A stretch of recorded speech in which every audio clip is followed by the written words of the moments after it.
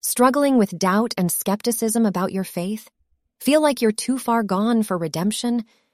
Charles Spurgeon's sermons reveal the transformative power of God's grace, even in the most unlikely individuals. Stay with us till the end and discover how redemption and salvation can be yours, no matter your past. The New Park Street Tracts, edited by the Reverend C.H. Spurgeon, printed and sold by the publishers Alabaster and Passmore, No. 34, Wilson Street, Finsbury Square. To be had also of J. Paul, Chapter House Court, Paternoster Row, G.J. Stevenson, 54, Paternoster Row, and of all booksellers. The Infidel's Sermon to the Pirates. A native of Sweden, who had imbibed infidel views, had occasion to go from one port to another in the Baltic Sea. When he came to the place from where he expected to sail, the vessel was gone. On inquiring, he found a fishing boat going the same way, in which he embarked. After being for some time out to sea, the men observing that he had several trunks and chests on board, concluded he must be very rich, and therefore agreed among themselves to throw him overboard. This he heard them express, which gave him great uneasiness. However, he took occasion to open one of his trunks, which contained some books. Observing this, they remarked among themselves that it was not worth while to throw him into the sea, as they did not want any books, which they supposed were all the trunks contained. They asked him if he were a priest. Hardly knowing what reply to make them, he told them he was, and at this they seemed much pleased, and said they would have a sermon on the next day, as it was the Sabbath. This increased the anxiety and distress of his mind, for he knew himself to be as incapable of such an undertaking as it was possible for anyone to be, as he knew very little of the Scriptures. Neither did he believe in the inspiration of the Bible. At length they came to a small rocky island, perhaps a quarter of a mile in circumference, where was a company of pirates who had chosen this little sequestered spot to deposit their treasures. He was taken to a cave and introduced to an old woman, to whom they remarked that they were to have a sermon preached the next day. She said she was very glad of it, for she had not heard the word of God for a great while. His was a trying case, for preach he must, still he knew nothing about preaching. If he refused or undertook to preach and did not please, he expected it would be his death. With these thoughts he passed a sleepless night, and in the morning his mind was not settled upon anything. To call upon God, whom he believed to be inaccessible, was altogether vain. He could devise no way whereby he might be saved. He walked to and fro, still shut up in darkness, striving to collect something to say to them, but could not think of even a single sentence. When the appointed time for the service arrived, he entered the cave, where he found the men assembled. There was a seat prepared for him, and a table with a Bible on it. They sat for the space of half an hour in profound silence, and even then the anguish of his soul was as great as human nature was capable of enduring. At length these words came to his mind, "Verily there is a reward for the righteous, verily there is a God that judges in the earth." He arose and delivered them. Then other words presented themselves, and so on, till his understanding became opened, and his heart enlarged in a manner astonishing to himself. He spoke upon subjects suited to their condition, the reward of the righteous, the judgments of the wicked, the necessity of repentance, and the importance of a change of life. The matchless love of God to the children of men had such a powerful effect upon the minds of these wretched beings that they were melted into tears. Nor was he less astonished at the unbounded goodness of Almighty God, in thus interposing to save his spiritual as well as his natural life. And well might he exclaim, "This is the Lord's doing, and marvelous in our eyes." Under a deep sense of God's goodness, his heart became filled with thankfulness, which it was out of his power to express. What a marvelous change was thus suddenly brought about by divine interposition!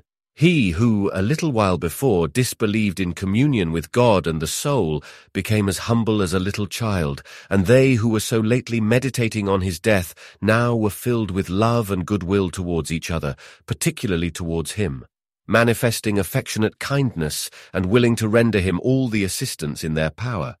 The next morning they fitted out one of their vessels and conveyed him whither he desired. From that time he became a changed man. From being a slave to the influence of infidelity, he was brought to be a sincere believer in the power and efficacy of the truth as it is in Jesus, How marvelous the providence of God and the sovereignty of his grace! Who is he that has stepped beyond the range of almighty love, or has sinned too much to be forgiven? Reader, are you an infidel?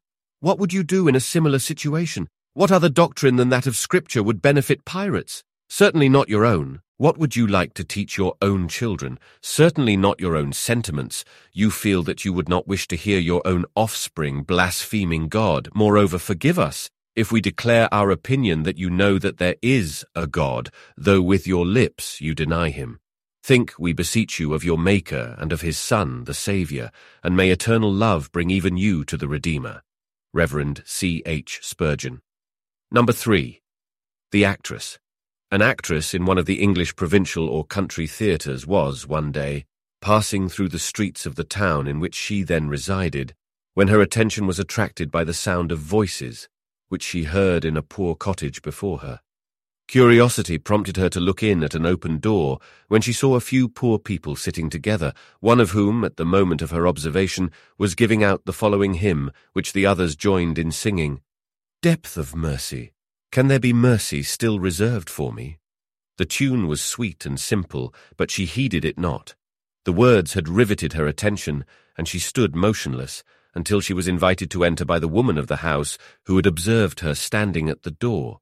She complied, and remained during a prayer which was offered up by one of the little company, and uncouth as the expressions might seem in her ears, they carried with them a conviction of sincerity on the part of the person then employed. She quitted the cottage, but the words of the hymn followed her. She could not banish them from her mind, and at last she resolved to procure the book which contained the hymn. The more she read it, the more decided her serious impressions became. She attended the ministry of the gospel, read her hitherto neglected and despised Bible, and bowed herself in humility and contrition of heart before him whose mercy she felt she needed, whose sacrifices are those of a broken heart and a contrite spirit, and who has declared that therewith he is well pleased. Her profession she determined at once and for ever to renounce, and for some little time excused herself from appearing on the stage, without, however, disclosing her change of sentiments, or making known her resolution finally to leave it.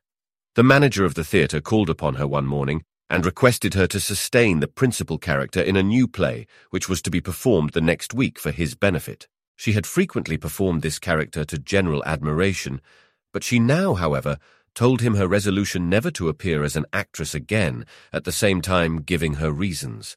At first he attempted to overcome her scruples by ridicule, but this was unavailing. He then represented the loss he should incur by her refusal, and concluded his arguments by promising that if to oblige him she would act on this occasion, it should be the last request of the kind he would ever make. Unable to resist his solicitations, she promised to appear, and on the appointed evening went to the theatre. The character she assumed required her, on her first entrance, to sing a song, and when the curtain was drawn up, the orchestra immediately began the accompaniment. But she stood as if lost in thought, and as one forgetting all around her and her own situation. The music ceased, but she did not sing, and supposing her to be overcome by embarrassment, the band again commenced.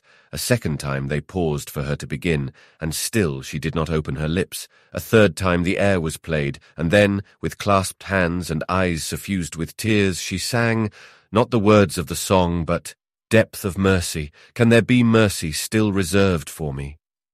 It is almost needless to add that the performance was suddenly ended. Many ridiculed, though some were induced from that memorable night to consider their ways and to reflect on the wonderful power of that religion which could so influence the heart and change the life of one hitherto so vain and so evidently pursuing the road which leads to destruction. It would be satisfactory to the reader to know that the change in Miss was as permanent as it was singular. She walked consistently with her profession of religion for many years, and at length became the wife of a minister of the gospel of our Lord Jesus Christ. Perhaps, dear reader, you are a great transgressor, then you fear there is no forgiveness for you. Let this remove your fears. You may be the vilest creature out of hell, and yet grace can make you as pure as the angels in heaven. God would be just should he damn you, but he can be just and yet save you. Do you feel that the Lord has a right over you to do as he pleases? Do you feel that you have no claim upon him? Then rejoice, for Jesus Christ has borne your guilt and carried your sorrows, and you shall assuredly be saved. You are a sinner in the true sense of that word. Then remember Jesus came to save sinners, and you among the rest if you know yourself to be a sinner. C. H. Spurgeon. Lo, the incarnate God ascended, pleads the merit of his blood. Venture on him, venture wholly, let no other trust intrude. None but Jesus can do helpless sinners good. Thank you for tuning in to today's episode of Spurgeon's Sermons. We trust that the teaching you've just heard has been a source of encouragement and spiritual nourishment. Every single sermon from the Prince of Preachers, Charles Spurgeon, holds timeless truths that can transform lives even today. Imagine the impact of bringing more than 3,000 of Spurgeon's sermons to life through this daily podcast. Your generous support can make this vision a reality. By giving your best gift today at princeofpreachers.com, you play a pivotal role in sharing these profound teachings with countless souls around the world. Remember, it's not just a donation. It's an investment in spiritual growth, in changed lives, and in the spread of the gospel. So please take a moment to visit princeofpreachers.com and contribute towards this transformative mission. Your support truly makes a difference.